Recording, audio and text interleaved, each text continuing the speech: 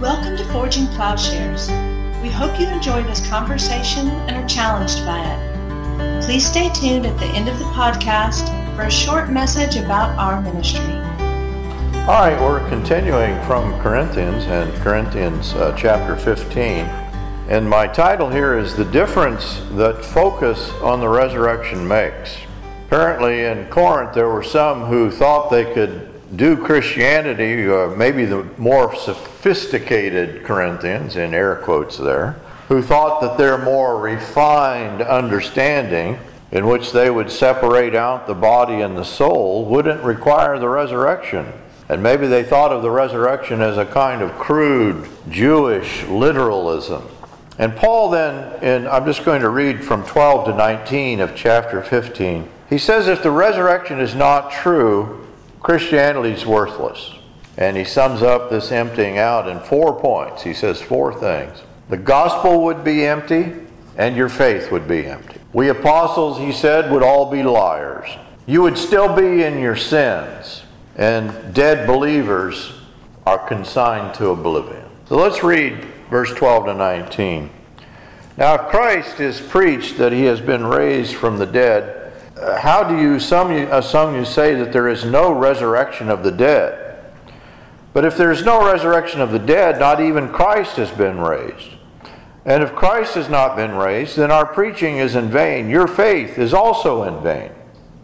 Moreover, we are even found to be false witnesses of God, because we testified against God that he raised Christ, whom he did not raise, if in fact the dead are not raised. For if the dead are not raised, not even Christ has been raised. And if Christ has not been raised, your faith is worthless. You are still in your sins. Then those who have fallen asleep in Christ have perished. If we have hoped in Christ in this life only, we are of all men most to be pitied. And so denial of bodily resurrection, maybe even of its desirability, Paul says that's the primary marker of a futile faith, worse than paganism, he says, and not worthy of the name of Christ.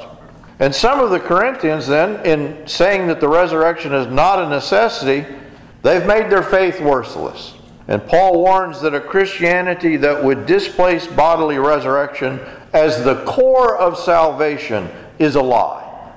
Why would they, or maybe more pertinent, why do many Christians today believe in a Christianity in which bodily resurrection either is denied or it's a non sequitur?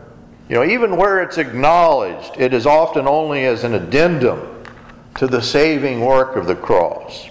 Justin Martyr explains in the 2nd century, in his debate with Trypho the Jew, he says there are some who are called Christians who say there is no resurrection of the dead, and that their souls, when they die, are taken to heaven. These are godless, impious heretics, Justin warns Trypho.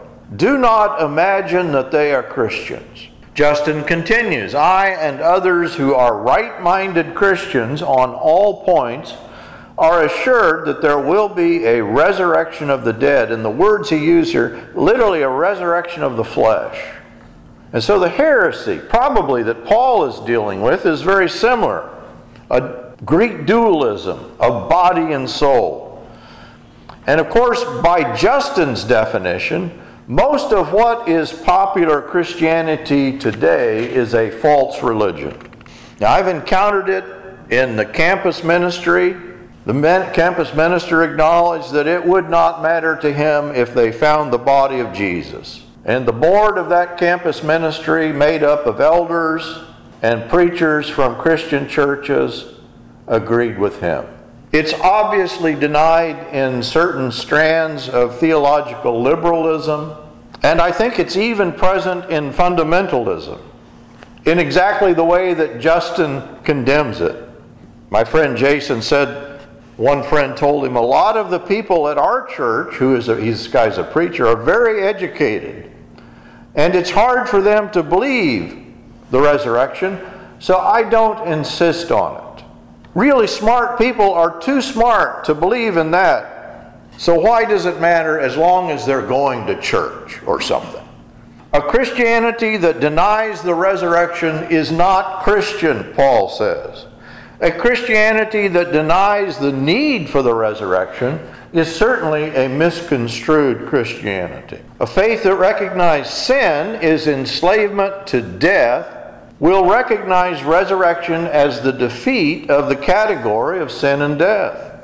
Evil, what is evil? It's the force of anti-creation, anti-life, the force which opposes, seeks to destroy God's good creation, and above all, His image-bearing creatures through death. And that's why Paul in this chapter, we'll come next week, will talk about death as the final great enemy. And so let me go through his 4 points here. The proclamation of the gospel, he says, would be hollow, and your faith would be hollow without the resurrection. And the word here he uses is just the word vain, empty, without substance. Neither the gospel nor the faith of Christians would retain any substance. They would be a sham, a delusion. Christianity would be built, and the language here is connected. The vain is a word similar to lying, idolatry, nothingness that Paul has used elsewhere. Number 2, the apostles would be exposed as liars. And in fact, truth and lies would be reversed. All that Christianity counts as true would be a lie, Paul says.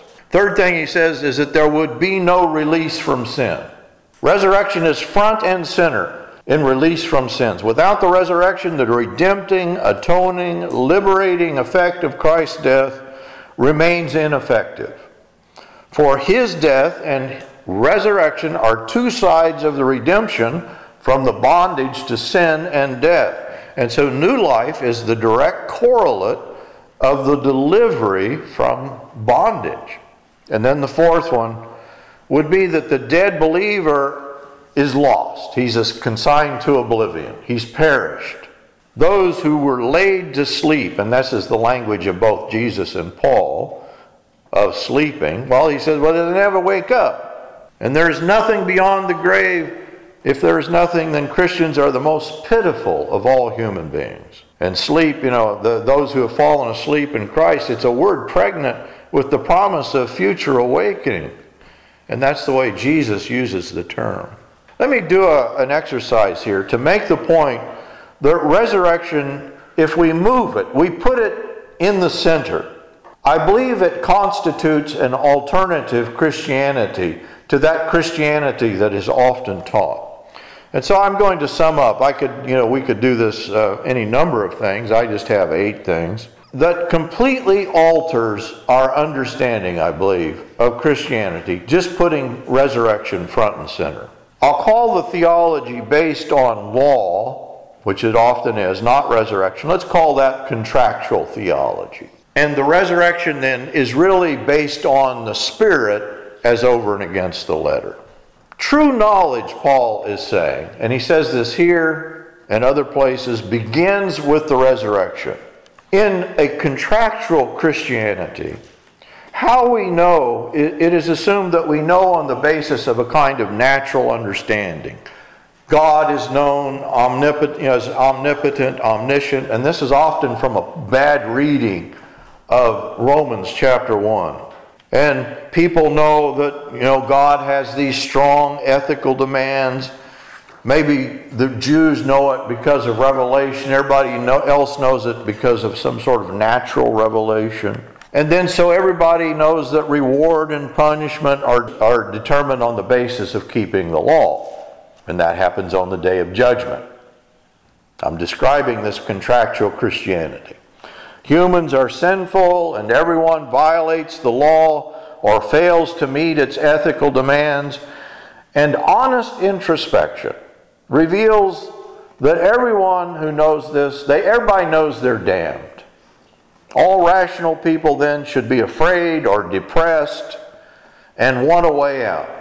And luckily Christ offers a resolution to this double problem that everybody knows God and they know their own incapacity to keep the law, and being afraid of one's deserved punishment, maybe they'll accept Christ.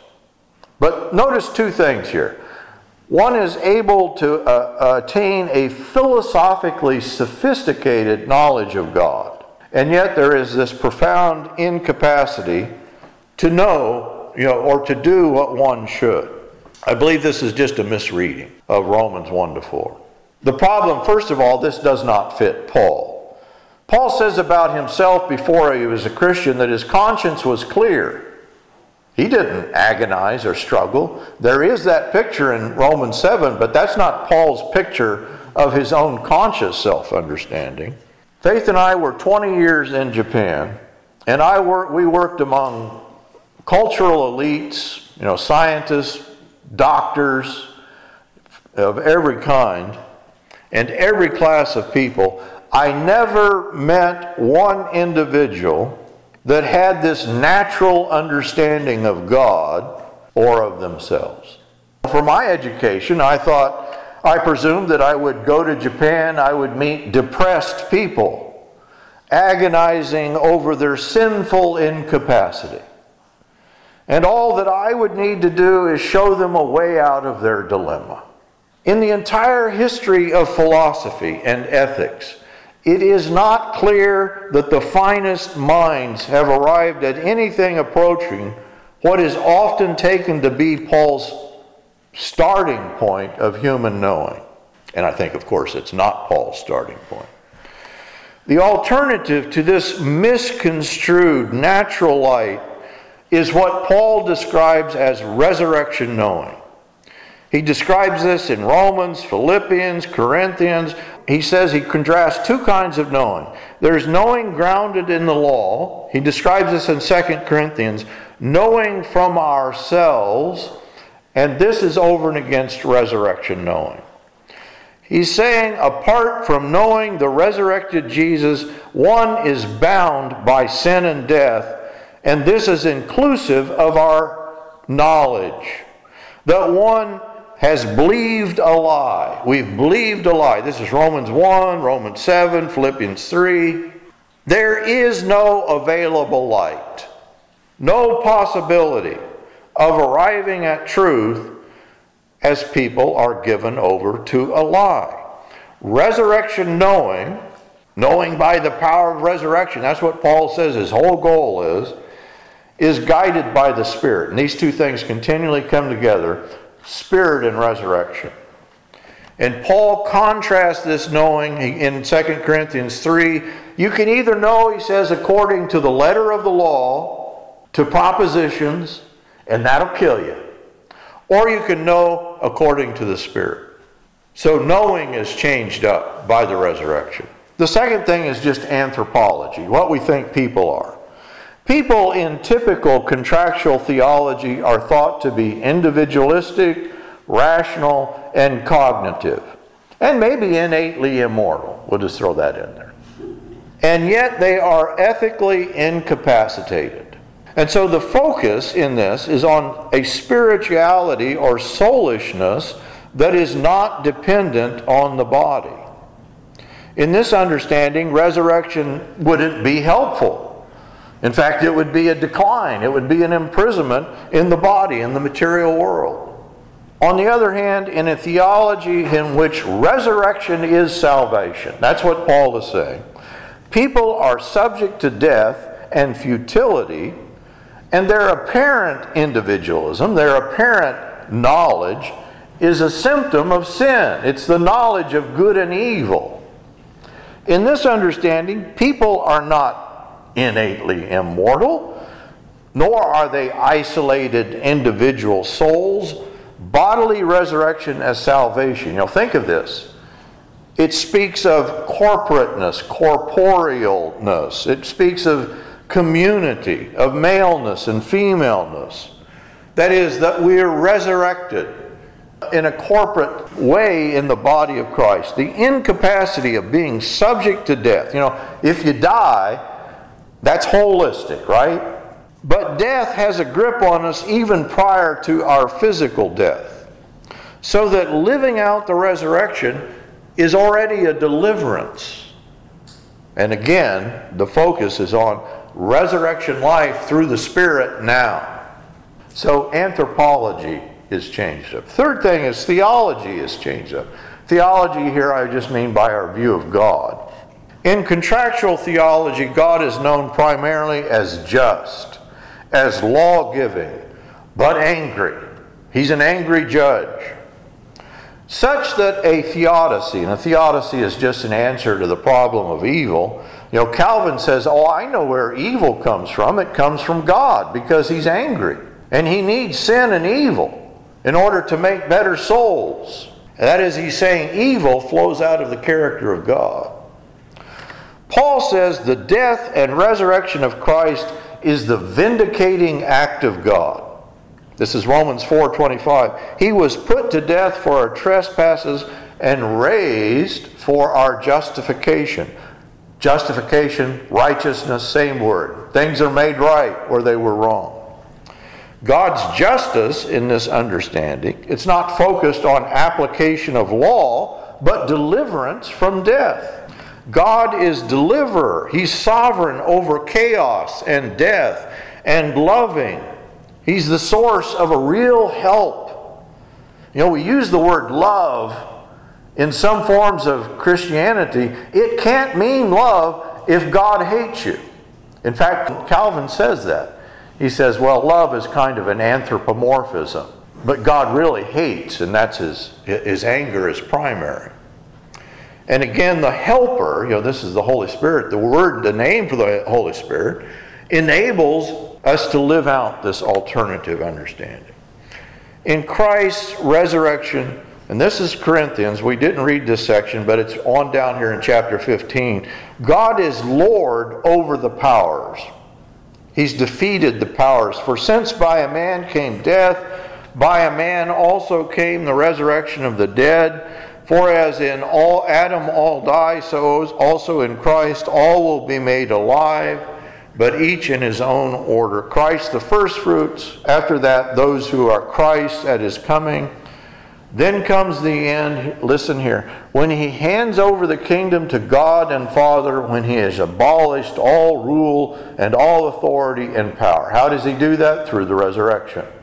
The fourth thing is that revelation is tied directly to resurrection. Where resurrection is the reconstitution of all things. The picture is things are being recreated, including the human capacity to know. Natural revelation, whatever that might be construed to be, is obscured. It's obscured by sin and death and the lie. There is no cognitive, philosophical approach to God apart from the resurrection of Jesus. And we know this because revelation is pictured as life breaking into death, light breaking into darkness, understanding breaking into ignorance, truth as over and against a lie. And so in this understanding, revelation is retrospective from resurrection. That is, raised in Christ, saved in Christ, we can look back retrospectively and see what our problem was. I don't think we comprehend the problem apart from the solution. And from the solution, we can see that death had a grip on us, the fear of death. And so, again, the life in the Spirit leads us, the Spirit leads into all truth, as opposed to a living death based on a lie. The fifth thing, and this one is kind of a minor one, and that is the law. Where resurrection is the answer to the problem, and that's what Paul is saying, here's the solution. Now we know what the problem is. Law is not a primary category. It's secondary in that it pertains to death. That's what law did, right? The real problem is in the human orientation is the orientation to death, and the law enters into that because people imagine there's life in the law, and that's a lie. Law in the lie is a means to life. Think of the serpent in the garden, but think of the mistake of the Jews. They imagined that they could establish their own righteousness through the law. And this is strange because the economy of salvation in much traditional theology is presumed to operate on the basis of law. That's a complete misunderstanding of the law. The economy of the law is not the controlling thing. Sixth thing is the atonement, and this is just obvious. Contractual theory does not explain, I believe, in any comprehensible manner, the death of Christ. What does it mean? Paul says that apart from the resurrection of Christ, you're still in your sins, because sin reigns through death, and death no longer reigns only where resurrection has defeated death. Without the resurrection, the redemptive, atoning, liberating effect of Christ's death remains ineffective. For his death and his resurrection are two sides of redemption from the bondage to sin and death. And so new life is the direct correlate of delivery from the bondage to sin and death. It's very simple. The seventh thing is that faith is changed up. In contractual theology, faith is a cognitive affirmation of belief. The connection to salvation or deliverance, I believe, is unclear. Resurrection faithfulness speaks of trusting obedience in the face of death. It's connected to ethics. Why are people unethical?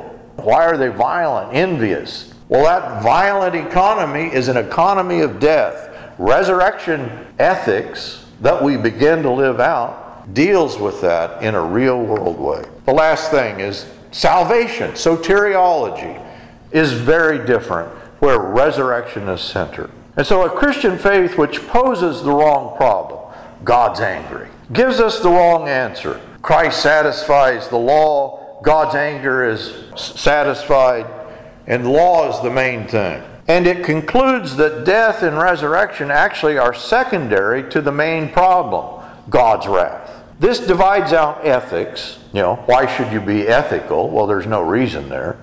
And it says that righteousness is merely theoretical. This is Luther's imputed righteousness, and does not bring about a real or necessary change. I believe that this does not deserve, in Paul's estimate, the name Christian. A religion which imagines God must punish the sinner, for justice requires it, then says he does not punish the sinner, but punishes a perfectly righteous man instead, and then attributes that righteousness to the sinner, that this is justice. Do you follow that? I would say that's the devil's religion that has been substituted for the Christian faith. Resurrection as the center of salvation makes it obvious that death and a death-dealing lifestyle are the problem.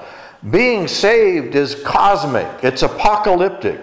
It's not conditioned on our ability to bring it about. The resurrection, Paul says in Colossians, is a new way to construe the world. He is the beginning, the firstborn from the dead. In Corinthians, he says, in time has begun in Christ a new creation has come to pass. Jesus says, I am the resurrection and the life. In Timothy, Paul says, Christ Jesus abolished death and brought life and immortality to light through the gospel. We are no longer oriented to death, but to life now, in the present tense. Romans 8:11, if the spirit of him who raised Jesus from the dead dwells in you, he who raised Christ Jesus from the dead will also give life to your mortal bodies through his Spirit who dwells in you. Romans 1:4, Christ Jesus has been designated the Son of God in power according to the Spirit of holiness by his resurrection from the dead. One verse after another. Paul opens the book of Romans. He's actually quoting the prophet Habakkuk. And the prophet Habakkuk is describing the situation in which Israel is surrounded by her enemies. He says, we're being slaughtered. It's a prayer to God. God, why aren't you saving us? We're like so many fish being caught on hooks. Where is your righteousness, God? And Paul quotes Habakkuk and says, the righteousness of God has been revealed now in and through Christ Jesus, raised from the dead. Here's the answer to the prophetic call for righteousness. The death and resurrection is the vindicating act of God. Resurrection is the act of creation. It's on the level, Paul says, of the calling of Abraham the creation of Israel. The resurrection is the reestablishment of the community of Israel in Galatians on a new basis. He's referring to the church. The Christian goal is come, Paul says, it's to come to a full knowledge of the power of his resurrection. Forging Plowshares is a community dedicated to cultivating the peaceful kingdom by providing in-depth, transformative biblical and theological education and discipleship. If you have been moved by this podcast, please remember to share on social media. If you would like to know more about Forging Plowshares, would like to contact us with questions, want to ask about how you can get involved, or for more information about how you can support this ministry, please go to our website at forgingplowshares.org.